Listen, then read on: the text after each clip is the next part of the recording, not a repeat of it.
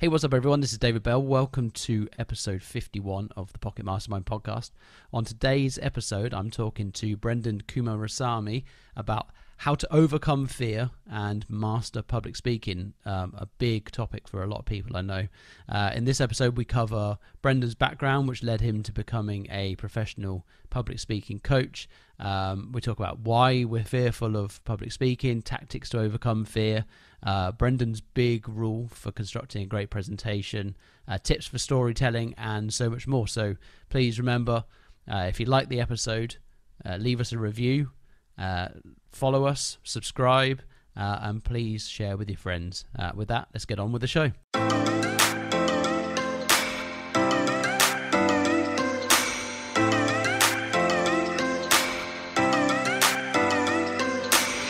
So the big question is this: how do ordinary people like us that weren't born into money create true financial freedom, take back control of our lives, and live a life full of purpose, meaning, and fulfillment? That is the question, and this podcast will give you the answers. Join me and follow along as I learn, apply, and share the strategies that the wealthy know and use that the rest of us weren't taught to create true financial freedom. My name is David Bell, and welcome to Pocket Mastermind.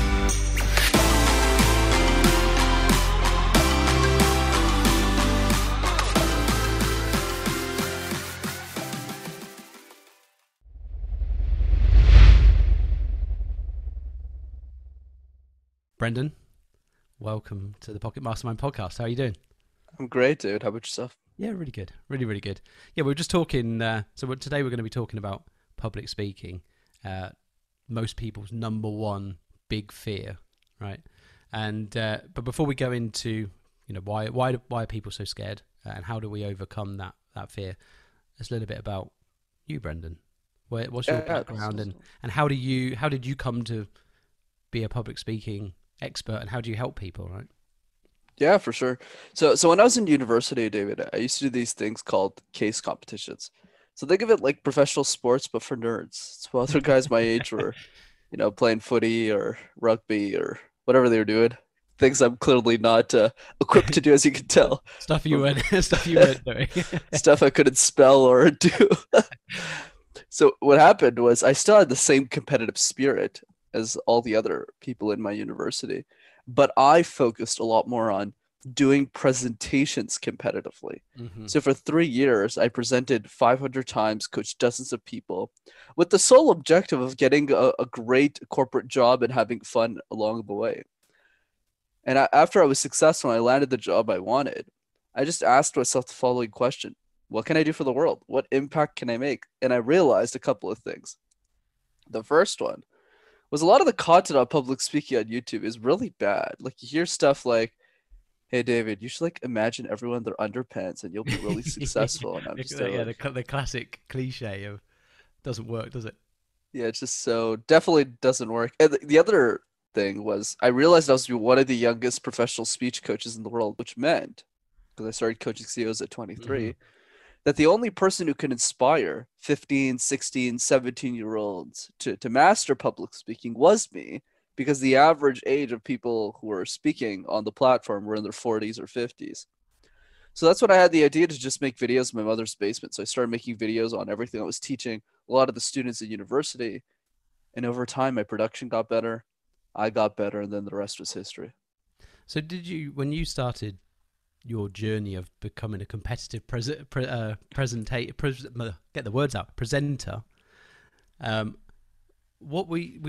did you already have the confidence in the beginning, or is that something you developed? Because I think a lot of people, to begin with, even the thought of standing up and presenting anything is terrifying. I was like a mix. So I'm probably a good example. That's why people can master public speaking, I think, because when I was 5 years old, I grew up in a city called Montreal, Mm-hmm. Canada. And it was, for those who don't know, it's one of the few cities in the world where you need to know to speak multiple languages to do well in, because French is the required language there, since most people speak it. And of course, as you can probably guess, I wasn't one of those people. So I was 5 years old. My parents looked at me and said, "Hey, you need to learn this language. So we're going to send you to a French education system." So for the first 12 years of my education, not only was I afraid of communication or presentations like the next person, but I was presenting in a language I didn't know. Mm. So when I was in grade 1 or 2, I'd walk up to stages and I would just go, bonjour. And then I couldn't do it. So that added an extra layer of stress. And I think if there's anything people can learn from my story is that if I could do it in a language I didn't know and struggle my whole life with presentations, I'm sure anyone can do it. But of course, over time, what happened was because of how intense the program is. I mean, we were presenting with 2 to 3 times a week. And so since I was a speech coach for the program, I was spending all the other days I wasn't presenting coaching other people how to present. So I was able to ramp up my skills really quickly. It's interesting because I think in lots of circumstances in our lives where we get kind of forced to do something, or we need to do something when we're quite young, and it's a terrifying experience, we tend to do it, don't like it, and run away, and then never go near it again. And I think that probably sits behind some of the fears of a lot of people, is probably standing up in school, making a mistake, and everybody laughing. It would be my assumption. When you speak to people, what is it that you find that people are really terrified of? That's very good foreshadowing, by the way, David. It's very good thought process with the school. I actually explain it that way as well. Oh, really? So the way that we need to think about this is the first step to mastering the fear of public speaking is understanding where it comes from. I've been on podcasts in the UK, the US, the Asia, you can name any country. And for some reason, every culture, regardless of who they are or where they've been or how they grew up, are all scared of public speaking, and we have no clue why. So let me elaborate. We need to ask ourselves the following question: where do we give most of our presentations? Because chances are that's where the answer is. And as you guessed very well, I must say, most people have done all of their presentations in a school or an education system. Not necessarily university, could have been college, high school, all that stuff. Yeah, go ahead. I was going to say the reason I came up with that is because I remember distinctly when I first had to present in a professional environment. And prior to that, I'd only ever really stood up in front of people when it was like a school play or something, when I was really young.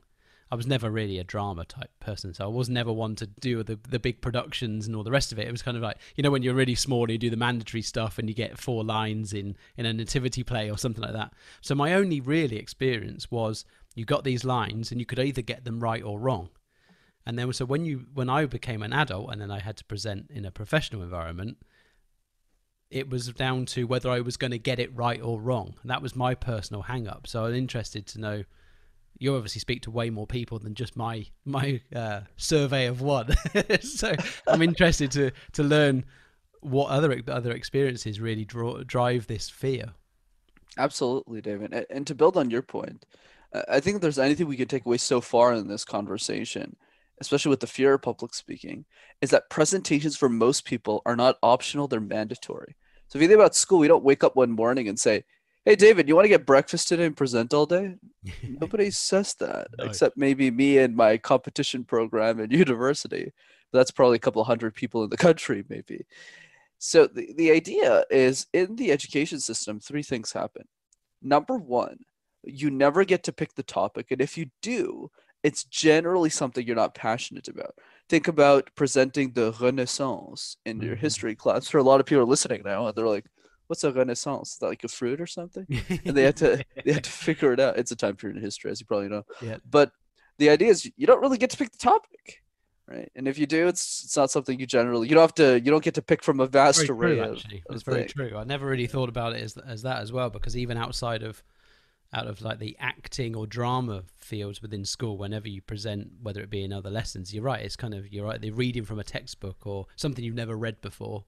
And so you're reading and presenting simultaneously, and normally on really boring stuff.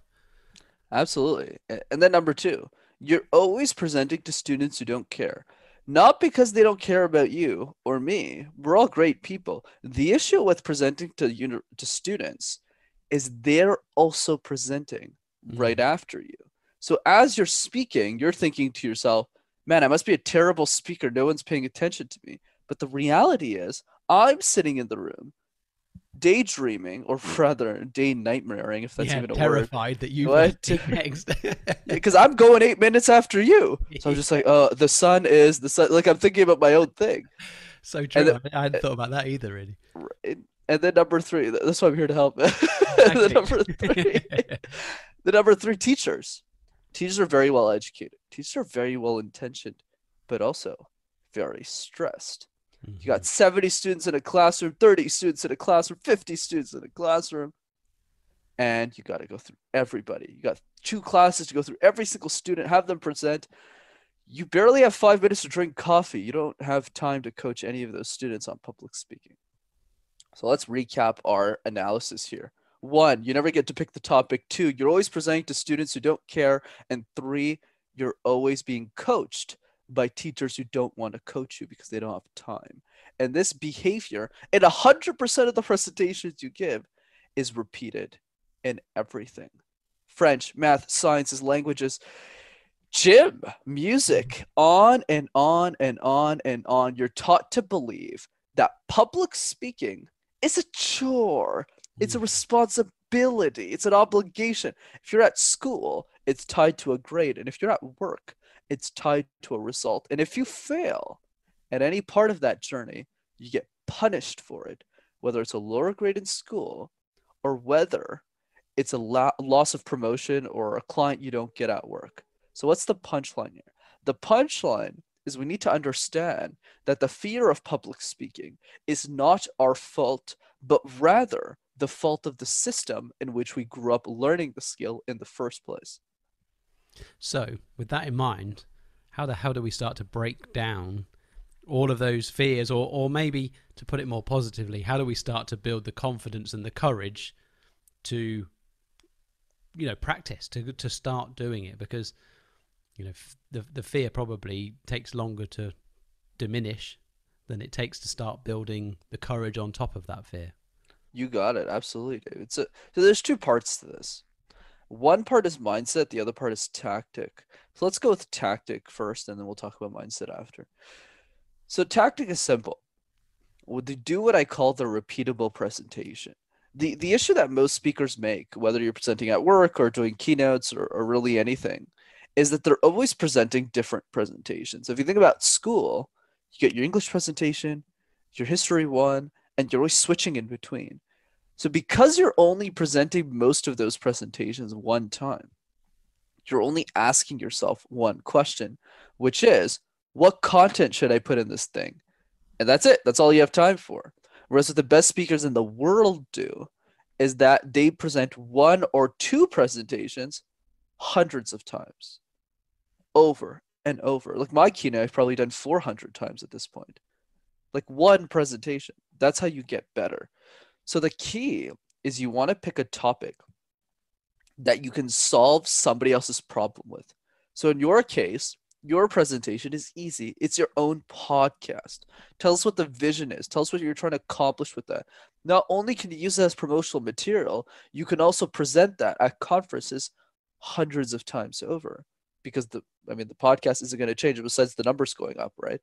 So that's the key. So you want to find something that you're passionate about. One thing I always get as a question is, well, Brendan, I work at a bank 9 to 5. There's nothing repeatable about that. What do I do? And I go, okay, Julia, what do you do outside of the work? She looks at me. She goes, well, it's no big deal, but like I run marathons. And I go, okay, that's amazing. Why don't you make a presentation on your journey running marathons, what your diet plan looks like, how did you place, what was your strategy, and present it not to 3,000 people, but to 3 people. Your partner, your kids, your cousins, your family members, and see what happens. So when Julia presents it to those 3 people, one of them usually comes up to him and goes, hey, Julia, that was a really amazing presentation. You actually influenced me to go on a run this morning. Thanks for that. What happens is public speaking shifts from this fear-mongering thing to an obsession. You go, wow, if I could convince my partner to go for a run from a presentation, imagine what I could do for the world. And then you're off to the races. That's amazing. Yeah. I think, and it's, talking about that one presentation, I think it's something we don't really consider. We are in work, and you're right. You tend, whether you're at school or whether you're at work, and I think most people come face to face with the fear for the first time properly when they get to work, because suddenly now everything seems fun. When something was scary as a kid, it's even more scary when you suddenly become an adult. You suddenly feel, I don't know what it is, you feel more conscious, feel more judged. But then when you, like you say, if you only present something once, the chances of it being good at anything the first and only time you do it have got to be fairly slim, right? You're never going to be the best of anything if it's the first time you've done it versus 100 times. So yeah, great advice. I think then you just got to get people to find, like you say, your Julia, your marathon runner, find something that you're interested in that you could talk about. So talk a bit more about the mindset side of things. Absolutely. So the mindset side of things is more of a series of questions than anything else. So the first question that people need to answer is the following: how would the world change if you were an exceptional communicator? How would the world change if you were a top 1% speaker in the world? Most people, when they think about that question, they would answer something like, well, I would get a promotion at work. Wrong answer. If you start thinking and describe in details how that world would change for you, that's what creates that incentive system to start practicing it in the first place. And that doesn't just mean presentations, because public speaking and communication is everything. It's the tough conversations that you have with your partner. It's the conversations that you have with your family. It's the dinners with your old friend. It's the negotiations with your business partners. It's everything that you do. So if you can find clear reasons, clear outcomes as to why you want to see the world change as you become a better speaker, it'll be much easier for you to position yourself in a way that makes sense. That's one thing with mindset. The other thing with mindset is to understand what's more of a tactic, once again, is this idea of figuring out what that key idea is. And for me, there's a simple question that helps you find it. And that question is, let's assume it's your last presentation ever. And after you present, you never get to present again. And in that room, you can present for as long as you want. 15 minutes, 15 hours, doesn't really matter. Your audience who's sitting there is not going to remember your name. They're not going to remember your title. Heck, they won't even remember your content. But they will remember one sentence. What do you want the sentence to be? And if you can figure out what that sentence is, it's so much easier to build your presentations. And what about in terms of kind of practicalities and creating the presentation? Are there kind of good standards to consider, in terms of structure, the story, the length? Is it things like, are you worth creating a longer version that you're able to cut down, or those kind of stuff? So any practical advice for actually the creation of that presentation? Right. So I'm different from most speech coaches in the sense that I don't like to apply like very, very hard rules, but there is one rule I'll give you that I teach a lot of people. And this is called the puzzle method. So think about jigsaw puzzles. You know those 1,000-piece puzzles, right? You got a bunch of them on the table. Back in the good old days, yeah. Yeah, back before Facebook. Yeah, I was like, exactly, yeah. So if I asked you, David, let's say we're working on a puzzle together, or you're working on a puzzle with your family, which pieces would you start with first? Edges, of course. Right. Because they're just easier to put together. It's easier to get the corner pieces together. We don't do that in public speaking. We got 2 days to do a presentation. So what do? We start shoving a bunch of content. In other words, we start with the middle pieces. So that when we get to the presentation, it's our last slide, we go, yeah, so thank you. Same thing when we start, yeah, hi everyone, my name is Brendan, and blah, blah, blah. So what's the key here? The key is we want to treat audience preparation, public speaking preparation, like building a puzzle. Start with the corners first. Do your introduction 30 times, 50 times, 75 times. That'll take you a couple of hours, not too long. Then spend the same amount of time at your conclusion, and then with the confidence that those two parts give you, then tackle the middle. Interesting. Yeah, I think you're right. we do tend to focus on, we go, well, this is the point we're trying to make. And you get very much kind of on like a blind spot really into just focusing in on that area, and everything else becomes an afterthought. Are there any good tactics for an engaging way to begin and end presentations? Yeah, so the way that I would think about this is that public speaking is like having a bunch of tools in a toolbox and not knowing how to use them. So I know a lot of people talk about like, oh, analogies, quotes, history, all that stuff.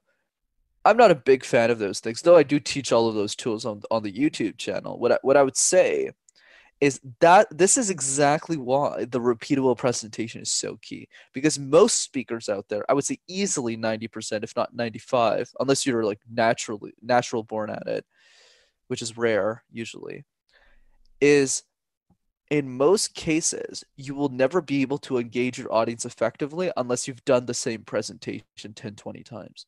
And of course, as long as you don't have the amount of experience I do, with that assumption made, of course. So let's say you present your marathon presentation the first couple of times. You're not really focused on engaging people. You're just like, man, I got to get everything right and all the words in the right order. But then you do the same thing 10 times, 20 times. So at some point, you're like, well, I don't really have much more of an opinion on the content. I think I have my content nailed. So now you start to ask yourself a series of new questions, which is the following. What emotions am I conveying in this presentation? Is my audience actually understanding what I'm saying? How are they feeling at every moment of my presentation? The issue is these questions never come up for any presentation unless you've done that presentation so many times that you have nothing else to think about. So my recommend for engaging people is start by presenting the same thing 20, 25 times before you even ask that question. Because you're totally fine to be boring for the first couple of times. It's totally fine. But then after you get comfortable, really comfortable, then you can start your ask yourself, out of all the tools out there, humor, sarcasm, quotes that are inspirational, which ones are the ones I'm the most comfortable with? So for me, because I've done this for a while, personal stories work really well for me because it's great to explain myself as the use case, since I'm the biggest example of why you can all master public speaking. Since I gave most of my presentations in French and I was able to switch back to English. But for you, that could be different. You could look at me and say, oh, Brendan, I'm not very good with stories. I just started. So my advice is don't do them. Just pick another tool. And then over time, those small little incremental wins will get you talking about anything to anyone at any time. It's like they say, isn't it? If you're not funny, don't try to be. So Yeah, it's that's the key. adding in jokes and stuff for the sake of adding in jokes. You see it on TED Talks quite often, and it's a bit painful to watch, right? So, yeah, is there, let's say I'm a client and I come to you and I say, Brendan, I need to do I either need to or I want to. Quite often a need tends to happen before the want, because there's something else somebody wants to achieve, and they realize that there's no way they're going to be able to achieve that without speaking to an audience somewhere along the line. And now this year, more people are presenting online than probably ever before. When they would have been in rooms, suddenly now presenting online is to even if it's to your work colleagues, is a bit like doing a webinar for the first time. And so if I come to you and say, right, I need to do I need to get this outcome, I'm terrified of public speaking, where do you start? How do you start to work with those people? So if anyone's listening now and they're thinking, I'm in this position, and they think that you could help them, let's talk about how you can help someone overcome that challenge. Absolutely. So I'll walk A to Z. So what I start at the beginning with is you want to get quick wins for the client right away, because that's what brainwashes them into believing that they can master anything, including public speaking, which is why they pay me in the first place. So the first exercise I do with them is what I call the random word exercise that I'm, of course, happy to demonstrate. And that exercise is as follows. You pick a random word. Somebody gives you something random. And through that, you then pick something, and then you make a presentation out of that word. So let's say I take couch, I would have to make a presentation out of couch, etc. So let's just do this for the purposes of this podcast. Why don't you just give me a random word, David? Banana. Sure. So what I'm supposed to do with banana now, banana I mean, is I'm supposed to make presentation out of it. So here I go. As I'm walking on upstairs in my house, I could see the sunlight beam from the outside world. And as I sit down and enjoy my beautifully already made breakfast, there's a couple of things that we can point out. The perfectly scrambled eggs, the toast that is toasted to perfection, the fruits on the side, and a little bit of bacon. A lot of people tend to believe that the beverage that I'm drinking is probably coffee. And if you thought that, you would be wrong. It's a banana smoothie. Why? Because bananas are filled with potassium. They're filled with energy. They're filled with life. And if we learn to enjoy them more, if we learn to not just put them in our banana splits, but also in a healthier way, or banana smoothies, we can leverage the health benefits that they can provide us so that rather than just monkeys eating this every single day, we too can learn the benefits of having an amazing piece of fruit every single morning. And that's exactly why in this week's episode, rather presentation, I'm going to talk about the history of bananas, why bananas matter, and why you should be eating one right now. I love it. I just had lunch, but I'm hungry now. It's a great, yeah. I think that's the bit. The challenge is quite challenging. Is coming up with that story, and it's not just coming up with a story. It's structuring it in a way that is engaging, that leads you into okay, what's next, and to get to that point.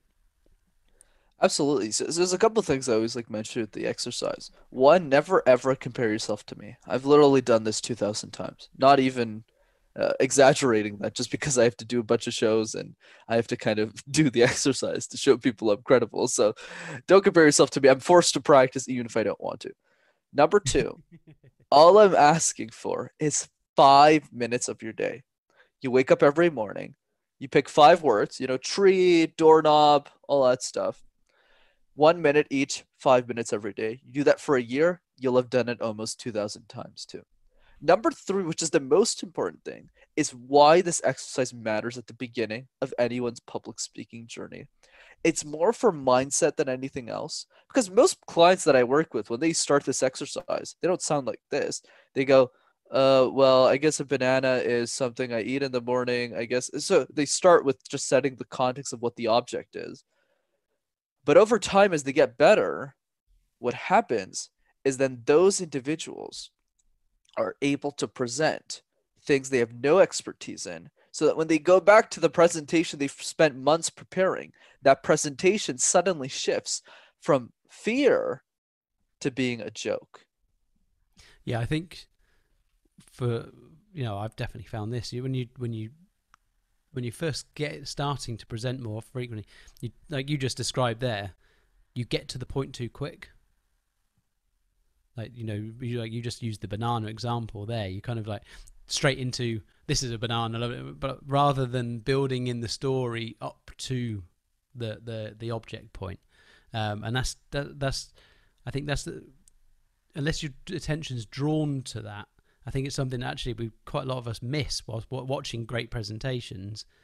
I think sometimes we kind of miss why it's a great presentation, and obviously watching more presentations and really looking at why they're good and trying to understand why they were engaging is probably good practice. Absolutely. And over time, it doesn't take long for my clients to start speaking like me. It probably takes 3 weeks because they're in groups, right? So they see all the other people present, they're like, oh, I want to take that idea. I want to learn from that. And that's the key.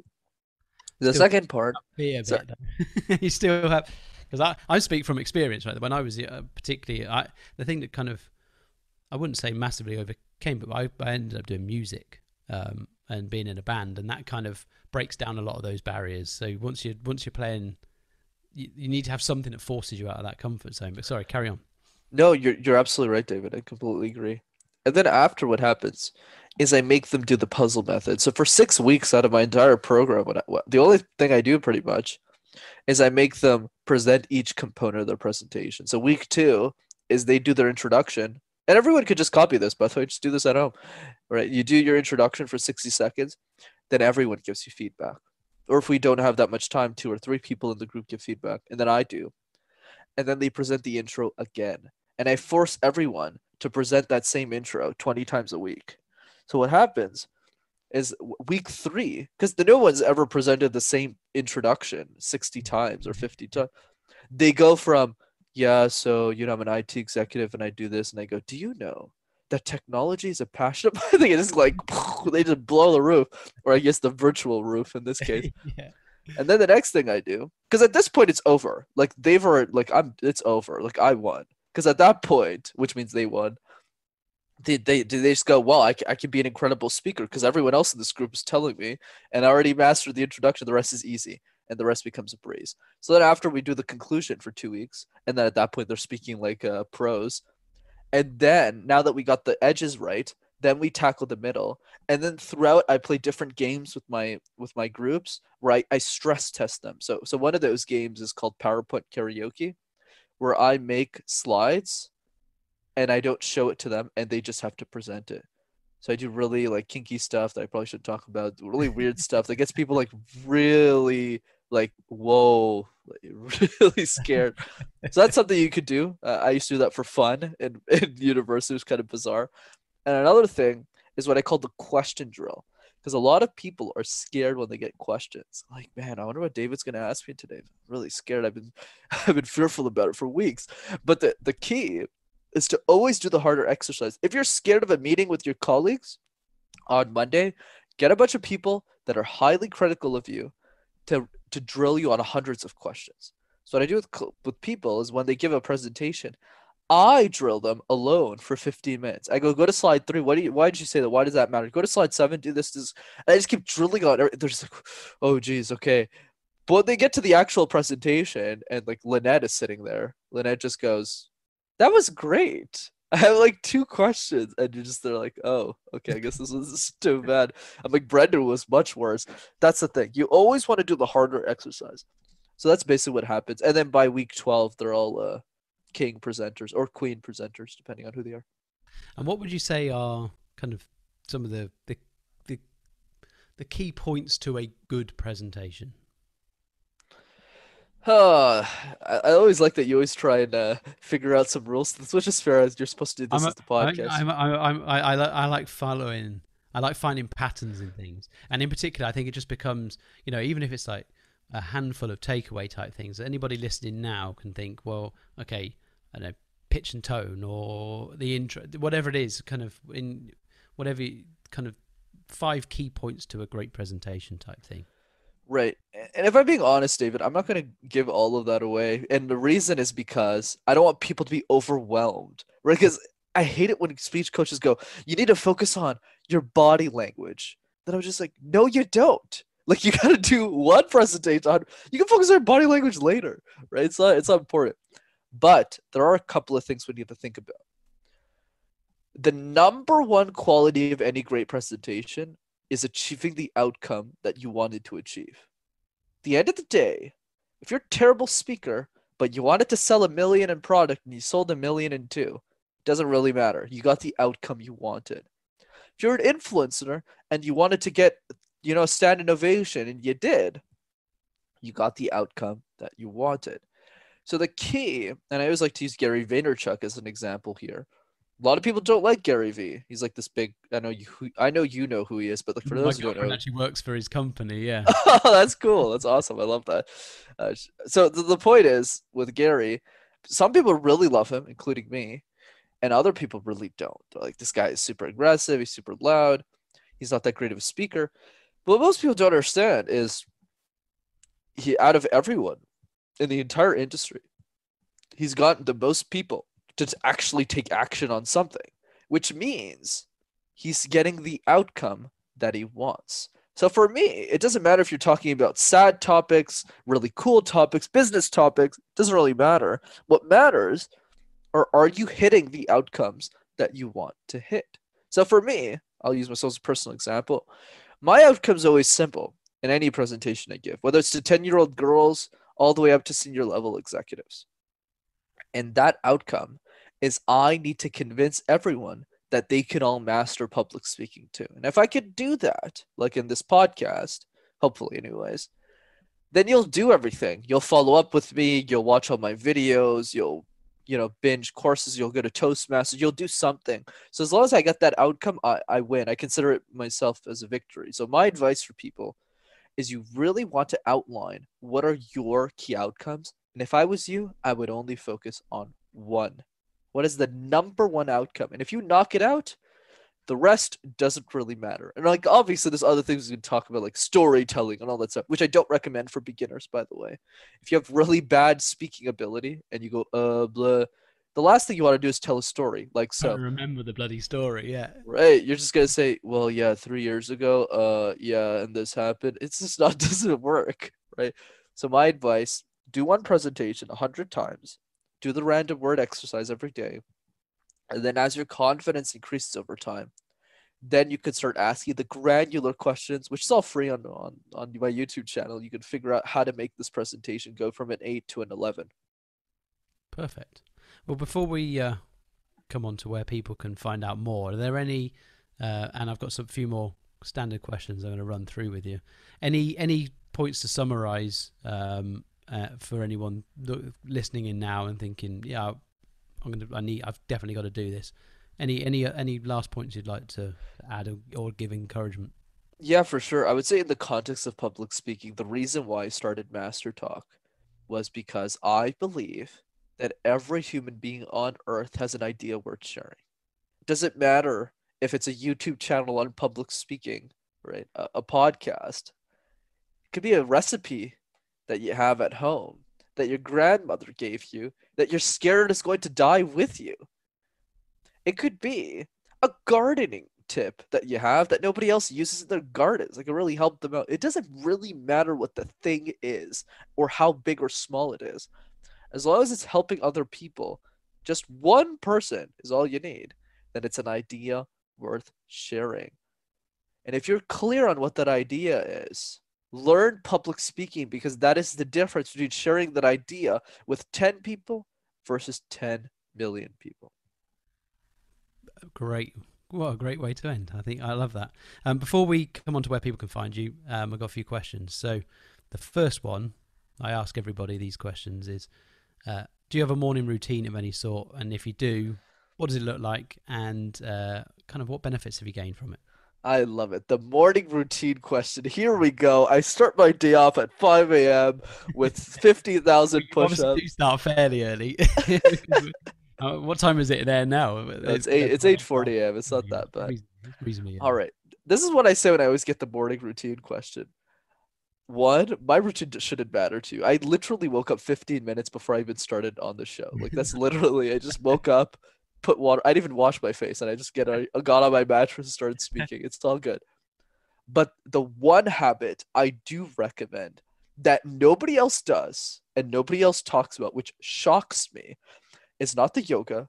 It's not the exercise. It's not eating the right things. All these things are great. Let's put that on the side for 2 seconds. One habit that you need to do. Ask yourself one hard question about life every single day for 30 days.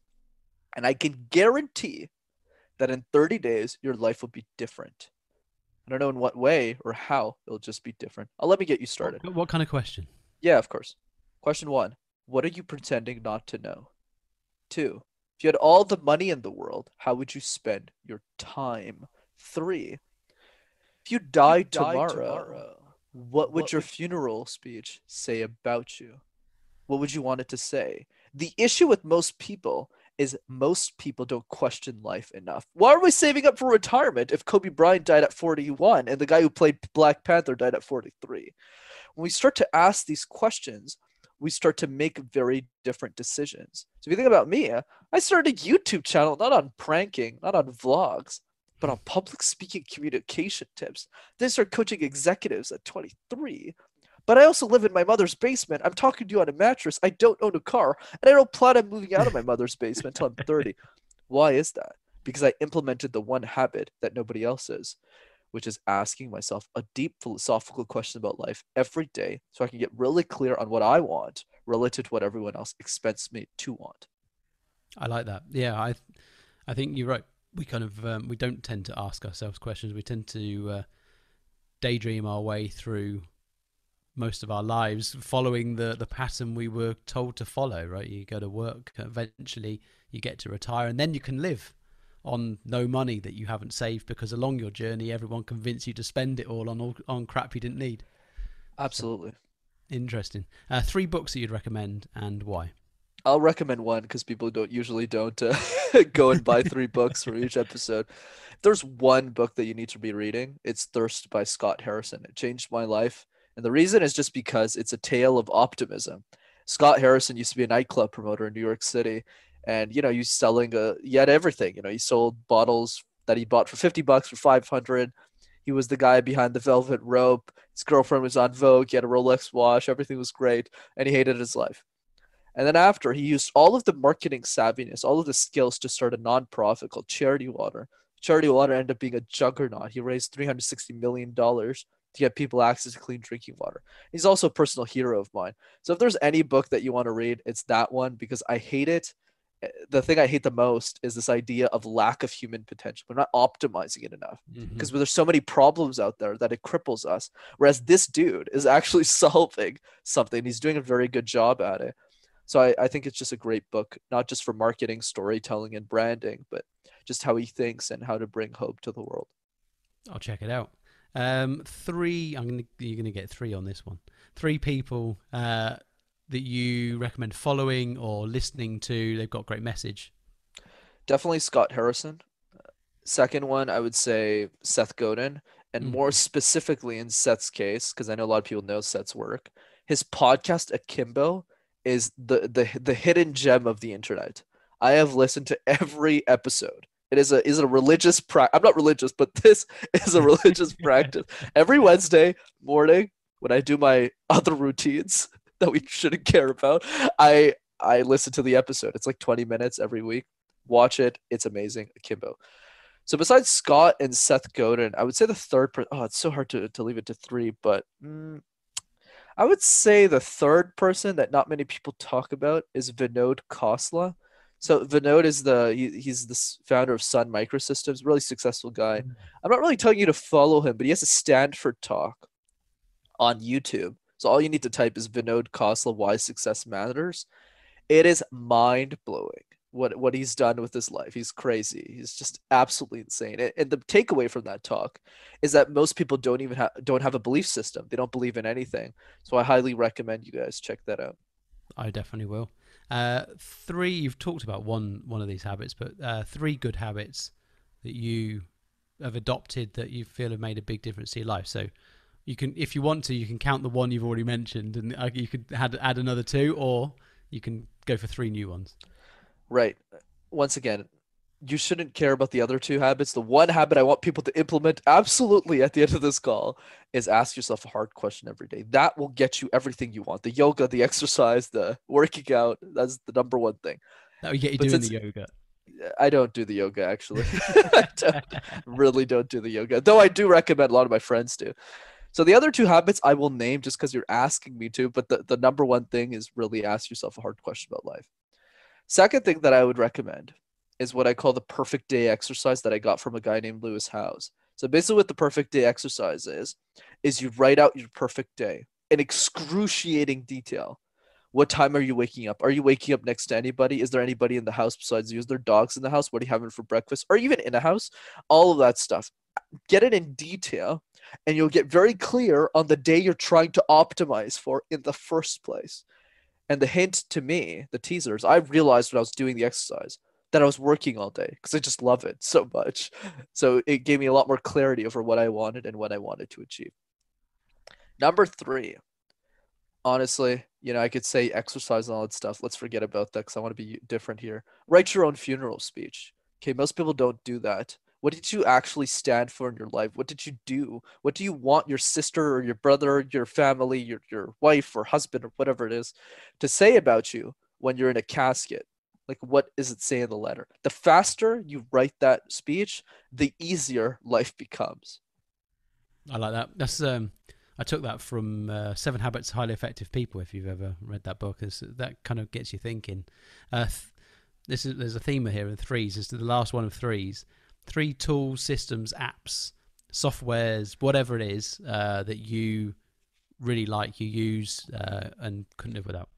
That's cool. I would say the first was definitely my notes taking app. This could be anything that works for you. I have an Android phone, so I use Google Keep. Let me explain why the note taking is important. Most people listen to information, right? Like we're doing right now. They don't actually reflect on it. So they're listening to David and Brendan have a conversation to go, wow, Brendan's such a great speaker. This is great. Okay, bye. And then they don't do anything. Whereas what the smart people do is that they're taking notes of all of the things that they liked and also didn't like, which is more important. What did Brendan say that I don't agree with? What doesn't make sense to me and why? This idea of critical thought. So what you want to do with the Google Keep or the iNotes, whatever you're using, is you always want to have one pad with all of the knowledge that you still don't know yet, that you just learned recently. What happens is it creates accumulation of all of the little nuggets that you're getting from all of your favorite shows, and that is your reference point every time you forget something. And it's also a great a place to put all of your controversial thoughts, all of the things that you believe to be true that most people would disagree with you on. I got that from Peter Thiel. But the point is, if you add a lot of these controversial thoughts, you can start to develop unique insights. That's why I'm living a particular unique vision for my life at a young age, right? I mean, I'm doing a public speaking YouTube channel. Is that bizarre? Where it's very unique to me. So for you, that might be, I don't know, something else. So I would do that. So that's the first system, is a note-taking thing. Use it more frequently, especially on podcasts like this. Number 2, man, you're really getting me to work today. What's the other thing I would say? App or system? I would say the second thing. It's more of an object. I'm a big fan of Bose headsets, the noise canceling headsets, and the reason is because it kills distraction. There's no noise around you. You're really focused on what you're doing. It seems expensive. It's honestly the best investment I've ever made. The whole Tim Ferriss question: what's the best investment you ever made under a certain amount of money? It's definitely Bose headsets or Sony headset. Doesn't really matter. Get something noise canceling so that you can minimize the distractions around you. Third thing that I do, once again, I guess I don't use much technology, but I guess the third system that I implement is I optimize all 168. So I call this exercise 168. So basically what it is you take all the 168 hours you have in a week, 24 times 7, and then you kind of just see how you're spending all of that time.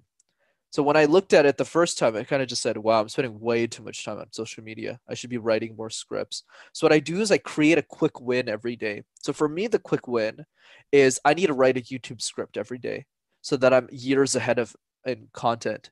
So as long as I get that piece written, I'll be successful. And if I don't do it, like if I do 10 hours of interviews and I don't write a script, I lose the day. So for you, always ask yourself what your quick win is, and you'll be able to move a lot faster towards your goals. I really like that. Yeah, I think it's a great practice to do, because try and get that one thing every day, but also that reviewing by the hour. I think you suddenly become surprised at how much time you're not using effectively, and that goes for everybody. No matter how busy generally you think you are, when you really analyze it, you're not as busy as you think. I've been down that road 100%. Absolutely. The last question. And this is always a challenging one. If you could spend an hour with one person, whether they be dead or alive, who would that one person be?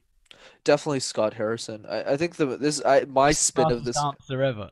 yes, yeah, no, and the reason is because, and this once again, this is what people don't do, is they don't prepare questions in advance for the mentors that they know they're going to speak to in their lifetime. So, for example, Gary Vee, I'll say this publicly. There's a question I have for him that no one else has ever asked. And the question is, if anyone else meets him, is what advice do you have for sustaining a great marriage? How do you get quick wins with your wife? You never talk about her. How are you still happily married? You're insane. Like, you're actually insane. Like, you're working like 17 hours. Very how are you still in a marriage? Like, how is this possible? Because if I get those secrets, that's it. My life is king. Like, when I get married in 10, 15 years, we're going to push that off for a long time. But when that happens, right, at least I'll know what to do, because I'm not going to be as intense as him for sure. So I'm sure if he can figure it out, I can too. That's a great question. Yeah, that is a great So the question. key is whenever you meet a mentor, if you have a list of heroes, and I highly recommend making one, and I actually rank them for me personally, is from that system, you say, what are the questions that you need to ask that person that has never been asked of them or answered before, or rather, which is more likely, they don't want to answer publicly, so you need to be in their circles to ask them the question. So for me, Scott, there's so many questions I have for him. Like, one is his relationship with his wife. A lot of my questions tailor around that because the thing I don't know the most about, since I've never been divorced or anything. So I mean, I'm fairly young. I'm 24, so I'm just preparing for that stuff. But just things like the way how obsessive he was about building his nonprofit. How did he, optimize his cash flow when he had no money? Like, how did he do all that stuff? So I would just grill him for an hour. Yeah, it'd be a lot of fun. Nice. That's a very good point. I think most of us have no idea. Then you do come face to face with somebody you wanted to speak to, and you just feel stupid because there's nothing that you thought of saying that makes any sense or sounds remotely intelligent. Absolutely. So before we wrap up, where can people track you down, Brendan? Absolutely. So for those who want to check out the YouTube channel and learn everything, all the secrets of public speaking, you can check out Master Talk in one word. And if you want to send me a message directly, the best place to do that is probably Instagram. I'm at Master Your Talk. Perfect. Well, thank you very much for giving up time, and I think really helpful. Like I said at the beginning of this, a hot topic for a lot of people. Lots of people either want to get better or need to get better for whatever reason, and it seems to be the number one shared fear from just about anybody. So thank you for sharing your insight on that. Of course, it's my pleasure.